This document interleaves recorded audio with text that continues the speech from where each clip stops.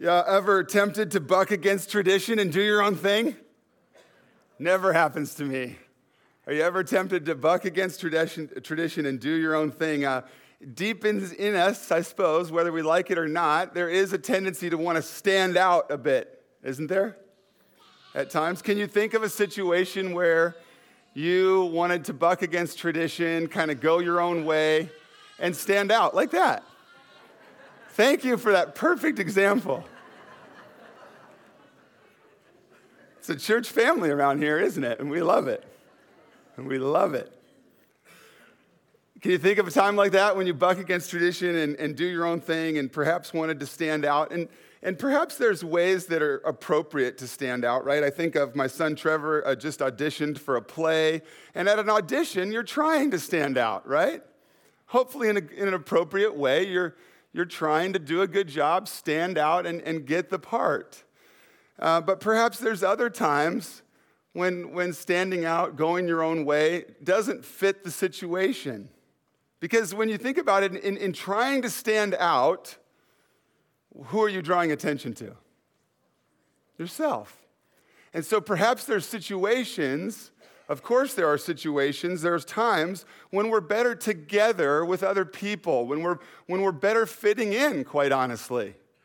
When we don't need to stand out. Perhaps there's times when we're better together, when we're better. The passage today in Scripture actually is going to encourage us that there are times when it's perhaps more appropriate, better to conform to cultural practice, to the usual practices of worship in a church family, rather than standing out and going one's own way, especially, why?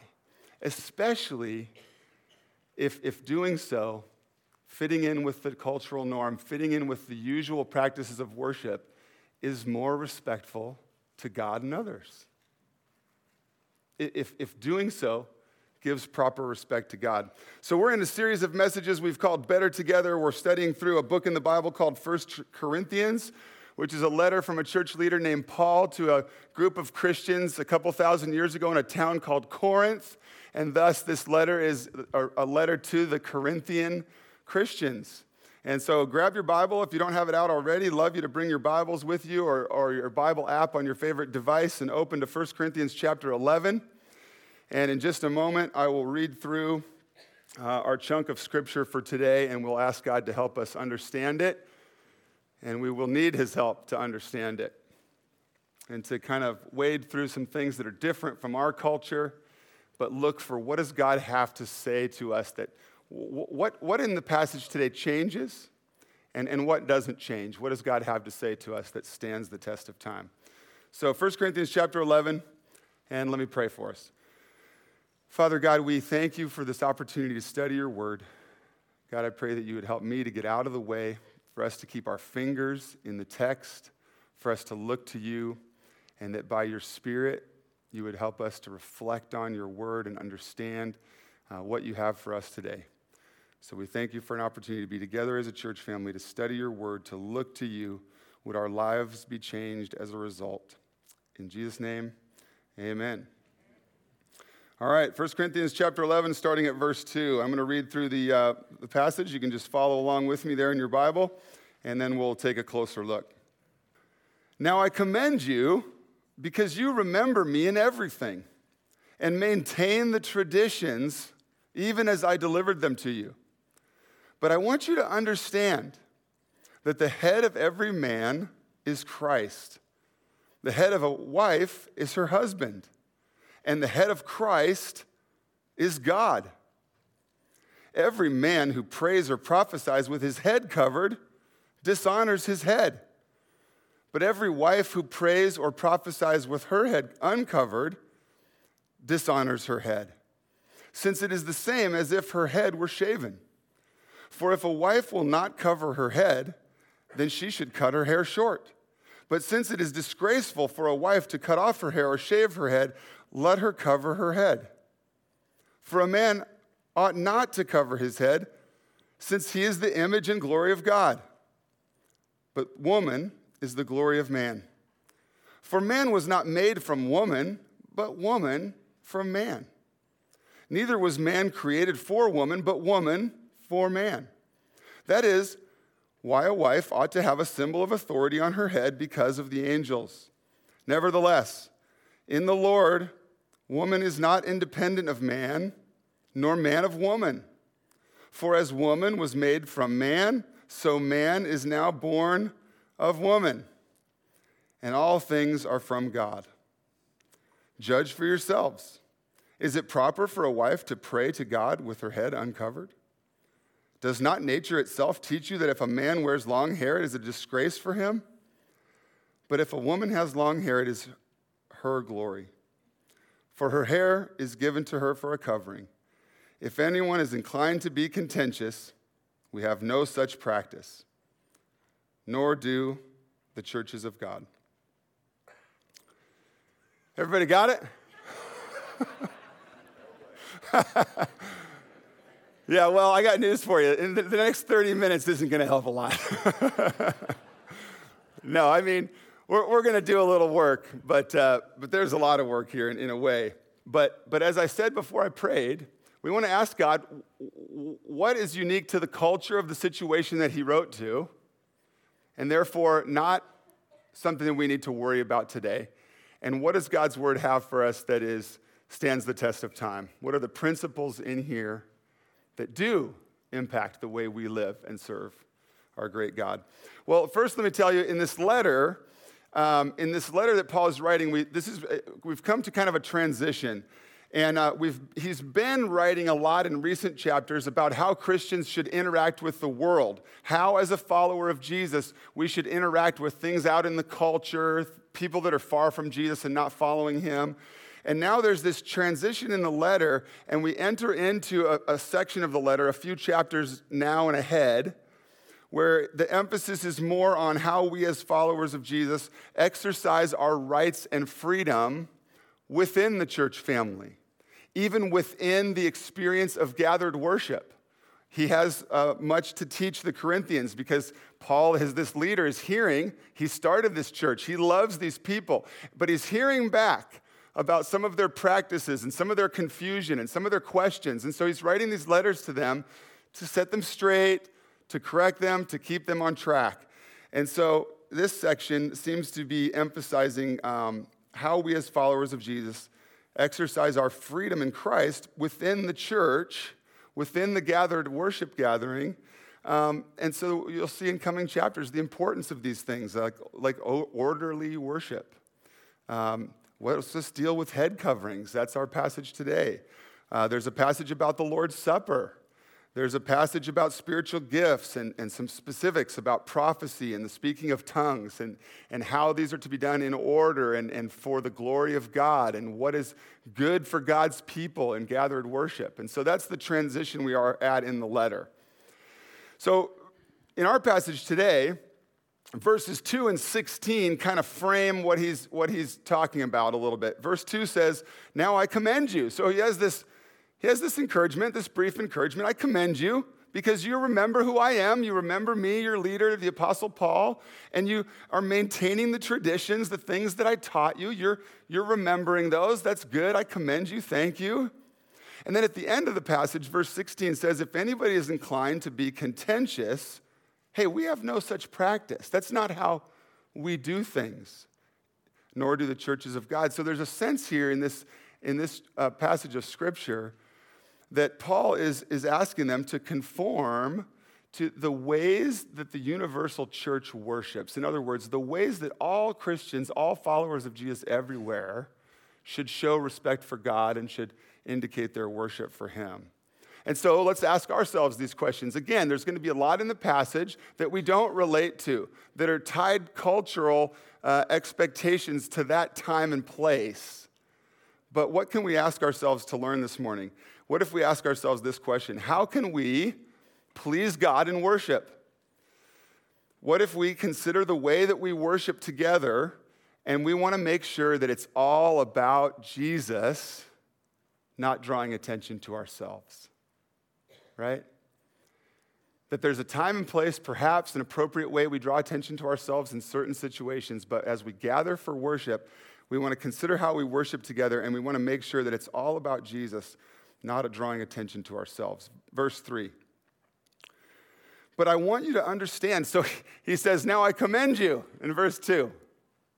And then in verse 3 starts with what? But I commend you. There's some things you're doing. There's some things you're remembering. There's some ways that you're following Jesus. But I want you to understand, Paul writes, that the head of every man is Christ, the head of a wife is her husband, and the head of Christ is God. Now, if you've been around the church, you've had an opportunity to study passages like these. If you haven't been around the church, then I invite you to stick with me. Okay?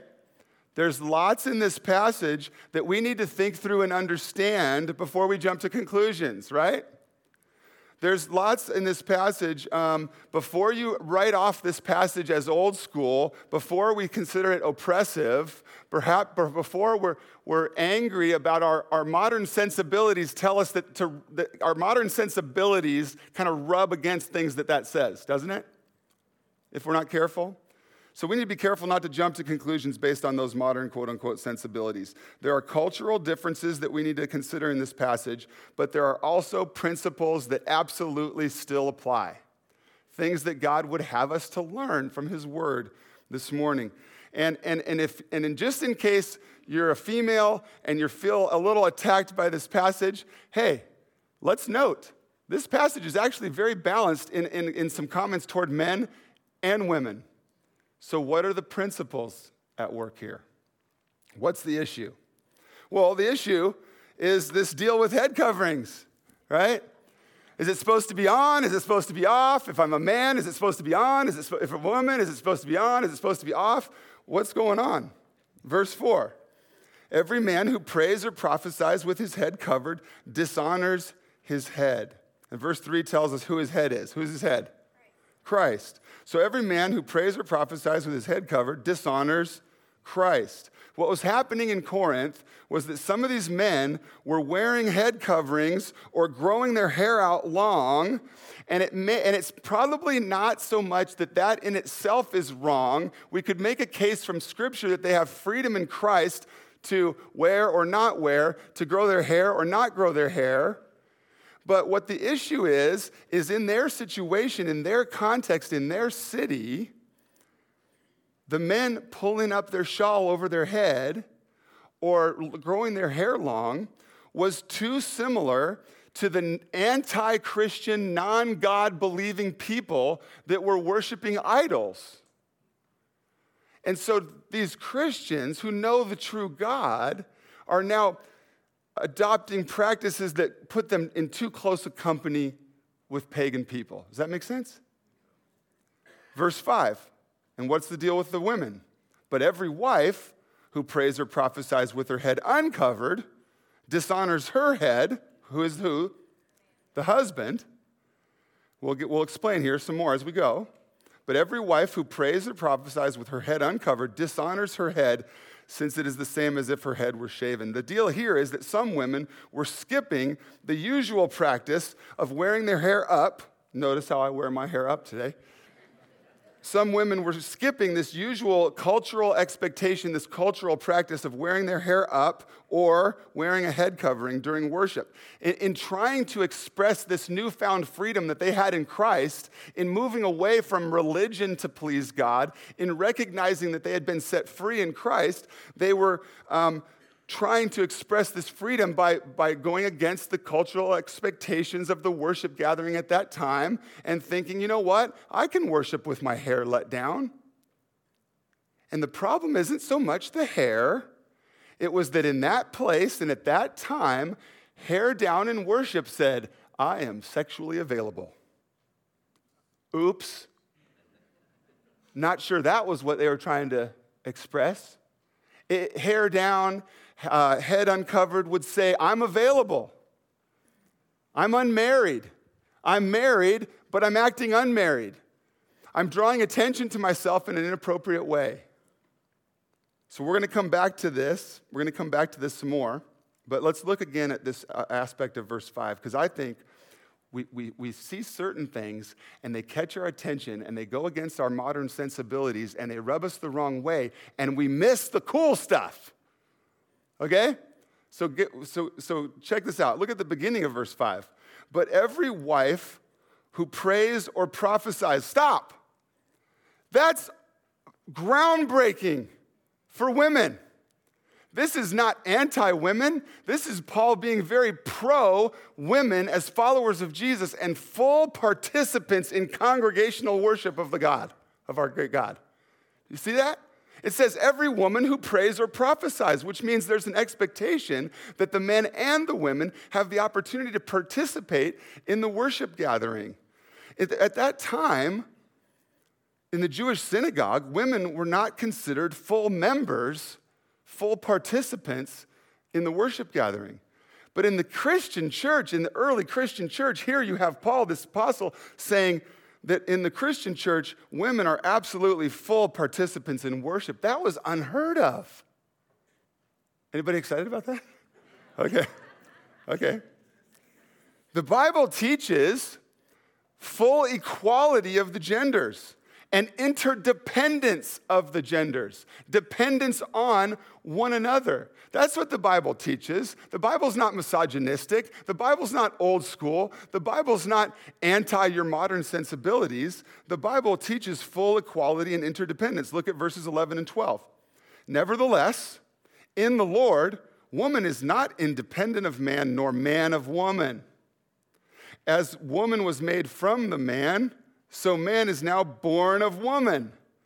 That's pretty interdependent, wouldn't you say? And all things are from God. This teaching of the Bible of equality of the genders is scandalous and unheard of for the time of the Corinthians.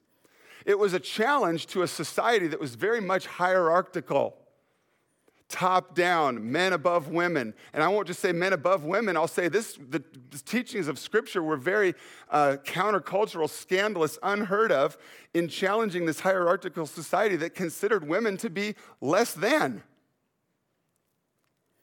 And so because of this newfound freedom in Christ, because of this equality and interdependence of the genders, it had led to these freedoms in worship. To feeling we could worship in certain ways and be free from religious rules and certain things that had been set aside. But embracing these freedoms can't cause us to overlook other biblical teaching. Okay, let me say that again and just make sure to track with me because I think that's critical to how we try to understand this passage. Embracing our freedoms in Christ can't cause us to overlook other biblical teaching. We still want to apply our lives, live our lives, express our worship in accordance with the full counsel of Scripture, right?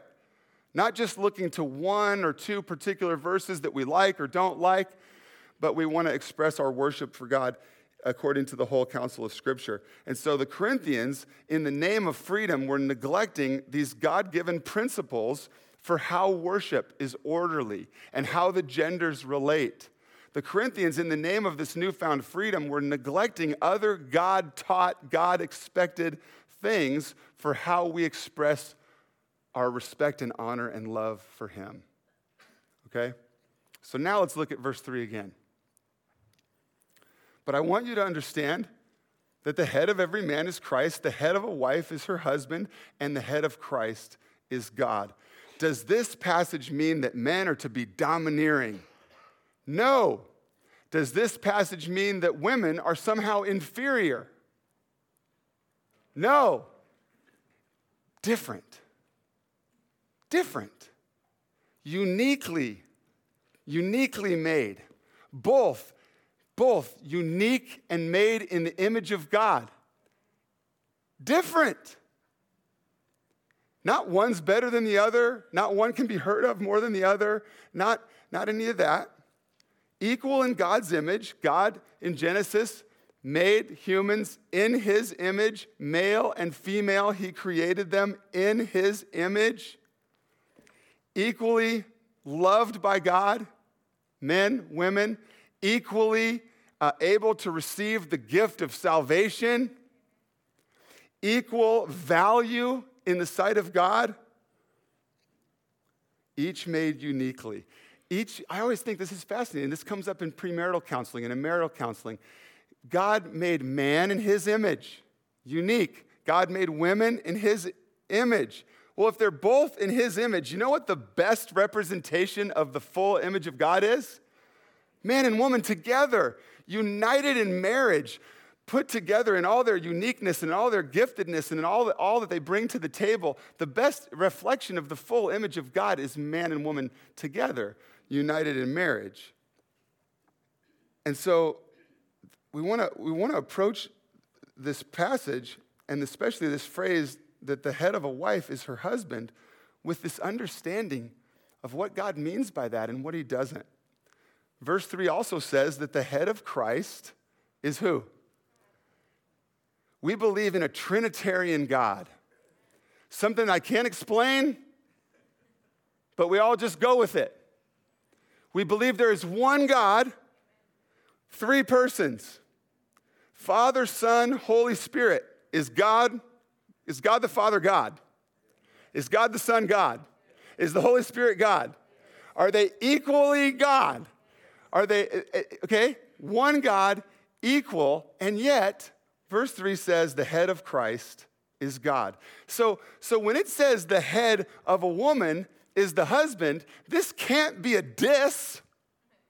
This can't be like a rejection. This can't be denigrating women somehow. This can't somehow threaten your equality, ladies, because because the same idea is applied to Christ. The Trinity is equal in essence and divinity, and they are in relationship with one another, Father, Son, and Holy Spirit, and yet we see in the Bible that each of the members of the Trinity, Father, Son, Spirit, have these different roles and functions, even submitting to the other. Father submitting to Son, Son sending out the Spirit, seems to have an authority over the Spirit in that sense, because there are different roles. Jesus submits to the Father joyfully, willingly. He is equally God, and yet Jesus embraces this different function, this unique role that God has for him. Jesus' willingness to submit to the will of the Father is not weakness. It's a sign of strength and humility. And so that's the model that God gives for marriage. That wives are to submit to their husband, not as if submission is weakness, but it's a sign of strength and humility and expression of love. So we see the reason for a husband to be the head of a wife as rooted right in the Trinitarian order. And another place we see this God-ordained order is in the order of creation. Look at verse 8. For man was not made from woman, but woman from man. Neither was man created for woman, but woman for man. Is Paul saying anything that hasn't been taught elsewhere in the Bible? No, he's just reminding us of what was taught in Genesis. Paul is simply reminding us of what we already know from the first book of the Bible, that when God created Adam, and then they couldn't find a suitable mate for Adam, there was no one that seemed to go with him. And so Eve was created, how? Out of Adam. So verses 8 and 9 just recap what we already know from Genesis, that the first woman, Eve, was created out of Adam. Adam saw her and said, "This is bone of my bone and flesh of my flesh." Man created first, and female created out of the man. So there we have yet again, it was in the Trinitarian order, this idea of submission within equality. And here in the creation order, we have a reason for the submission in marriage. This commentator pastor wrote this: when Christians display the creational order in worship and in marriage, God is pleased. Listen to this. Gender distinctions are not a curse to be covered, but a blessing to be celebrated. So this passage has all kinds of cultural expectations that we don't relate to.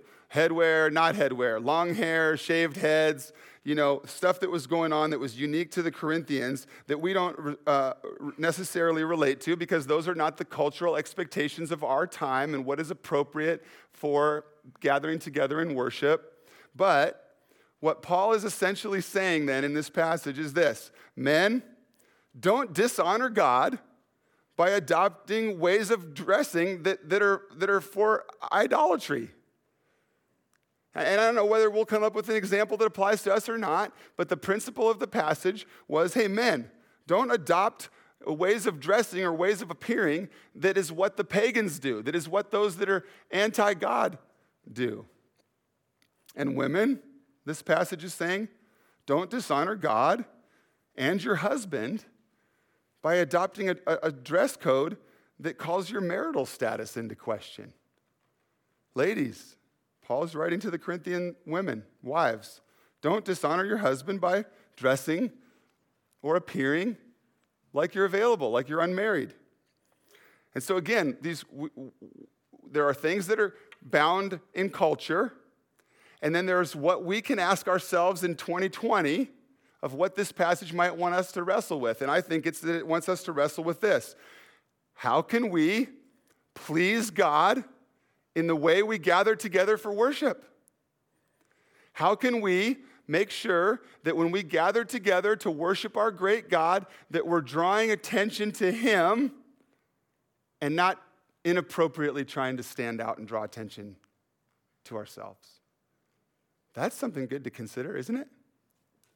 The way we approach the worship gathering, the way we approach the worship of our great God, the way we come into this room and at 10:15 shift our posture from self or others to lifting up our great God. How can we please God in worship?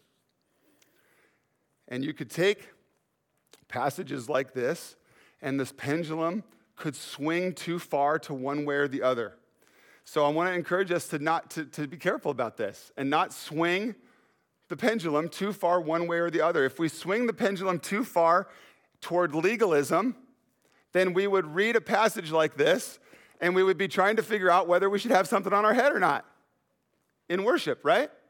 And I don't want to make too much light because there are followers of Jesus that are still including these scriptural commands out of their conviction that it applies today. So, but the point is, if we're not careful, legalism will have us follow everything that is said down to what was not ever intended. Follow a rule beyond what God intended. There are aspects of this passage that I believe are tied to Corinth 2,000 years ago and not to us. Does that make sense? Okay? But if we swing the pendulum too far the other way, liberally applying our freedom in Christ, if we go too far the other way, that we apply our freedom so liberally, so wildly, that we go against other biblical standards, now we've gone too far, right? So the Corinthian women said, I'm free in Christ, so I want to worship in a different way, so I'm letting my hair down. Oops, I'm communicating that I'm available. We don't want to do that either. We don't want to swing the pendulum so far that we go against other biblical teaching. So as always, when we study the Bible, we want to get to the principle. We want to get to the principle for all time. We want to know what God has to say to us today. And the way that this passage taught what was crucial was appealing to Trinitarian order, what we see in the Godhead himself, that there is equality and yet submission. In the creation order, equality and yet unique, different roles and functions within gender roles and within marriage. And so that's how the passage today showed us what matters for all time, is that God has a desired order, a desired way that gender interaction should happen and that marriage should work. And so as we finish up today, the passage is talking about headwear and hair length in worship. And we've already talked about then, so we can ask ourselves the question, how do we honor God in worship? How do we make sure he's the focus and not us? So far, so good? But I also think this passage is too good an opportunity to pass up. So I want to take just a couple more minutes on this point that I've mentioned a little bit already. This passage is too good of an opportunity not to think just a little bit more about the fact that we have an opportunity because of this passage to see that equality and submission can go together. Right? Sometimes the idea of submission rubs us the wrong way. We're Americans, we can do our own thing. No one tell me what to do. No one be in charge of me. Our modern sensibilities, there's very many good things that have come from the feminism movement. But is it possible that feminist kind of movement has gone too far and taken away God-ordained principles for how the genders interact and how marriage best functions? We have an opportunity in this passage to see that equality and submission can go together, just like we see in the Godhead himself, Father, Son, and Spirit, just like we see that within the relationship of our God, there is submission. Let's revel in the fact that God has good purposes for submission within our equal human relationship of marriage. Let's embrace that what he might have. Instead of doing our own thing, instead of living out marriage the way the culture would prefer, instead of trying to stand out in an inappropriate way, what if we see that God has good purposes for the uniqueness of men, the uniqueness of women, not the inequality, equal and yet different, and equal and exciting good purposes for why wives submit to husbands. When the Bible says that the head of a wife is her husband, and in Ephesians 5, when Ephesians 5 says things more directly like wives submit to your husband, there's some homework for you, Ephesians 5, jot it down, read it later. Excellent, and don't be offended, and watch how it is rooted in the example of how Jesus loves the church. So go jot that down and check out Ephesians 5 later. But listen, when the Bible says things like in our passage today that the head of a wife is her husband, and in Ephesians 5 it says things like wives submit to your husbands, why is that not a demeaning thing? Why is that not about superiority and inferiority? Because Jesus is our example. Because Jesus willingly submitted to the Father's rescue plan. God set about to rescue us from sin and death. And he said, you know what I need to make this happen? I need you, Jesus, to go live the life that they cannot live and die the death they deserve so I can raise you again to new life and they can know you and know me and be forgiven and be made right with God and receive life forever. And so God set about that rescue plan, and what he needed to have that happen, to have that work, was he needed Jesus to submit to his direction. And Jesus willingly submitted to the Father's rescue plan, and he secured our salvation. Jesus didn't do his own thing. He was in the Garden of Gethsemane, and he did not like the idea of what was coming in a few hours. Father, take this cup from me. But he set himself aside. He didn't do his own thing. He didn't try to stand out in an inappropriate way. He submitted himself to the Father and went to the cross. The submission of Jesus Christ is an expression of love.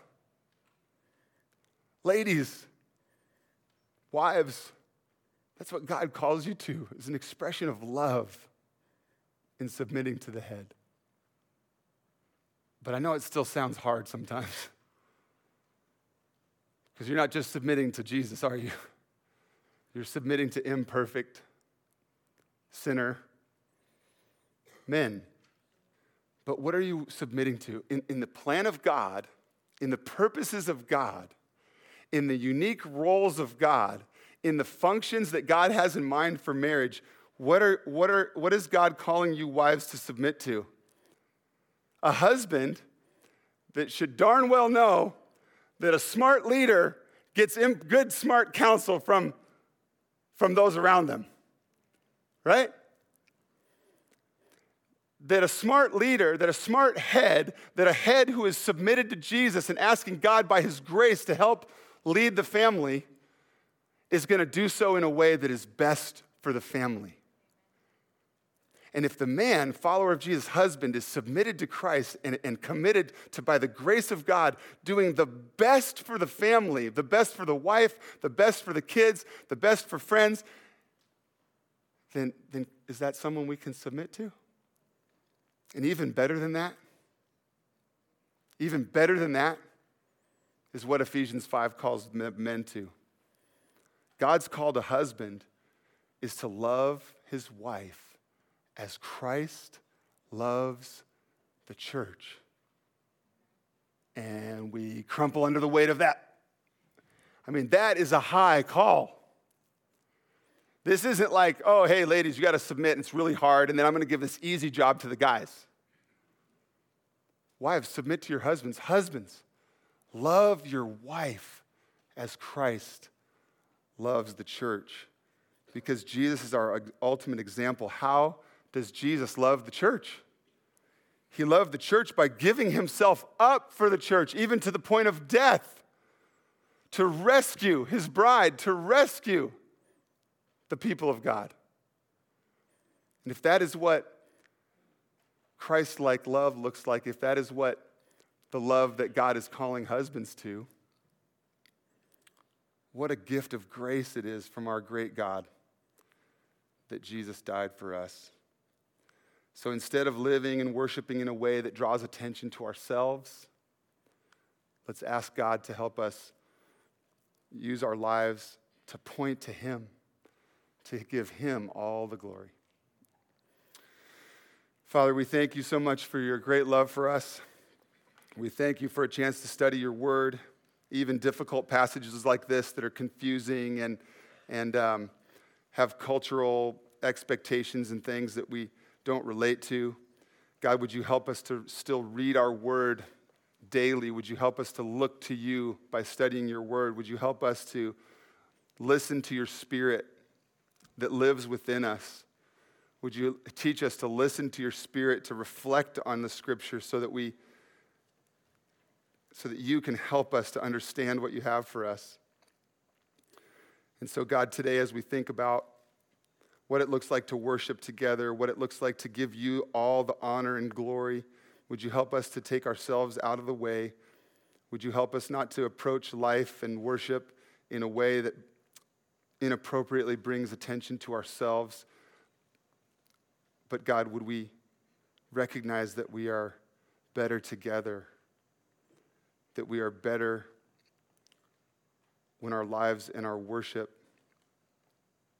points to you and gives you all the glory. Help us to do that this morning, this week, and always. In Jesus' name, amen.